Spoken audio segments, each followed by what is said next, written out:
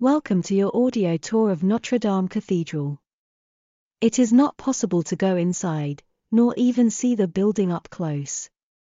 It is currently covered with scaffolding. But this tour will provide you with an understanding of the cathedral, its construction, its history and its future. Before the catastrophic fire of April 15, 2019, Notre Dame was the most visited church, and the most visited monument in Europe. Our Lady, Notre Dame means Our Lady, received 13 million visitors a year.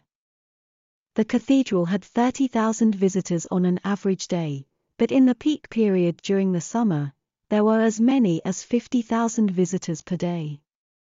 Did you know that Notre Dame is situated in the exact center of the city of Paris? In fact, on the esplanade in front of the building, there is a marker. It is currently covered by scaffolding, but the marker indicates the exact geographical city center. Called Point Zero, the marker indicates the starting point of the nation's routes, and the distance from Paris to other locations. Approach the front of the church to admire its facade, and listen to the fabulous history of this incredible building.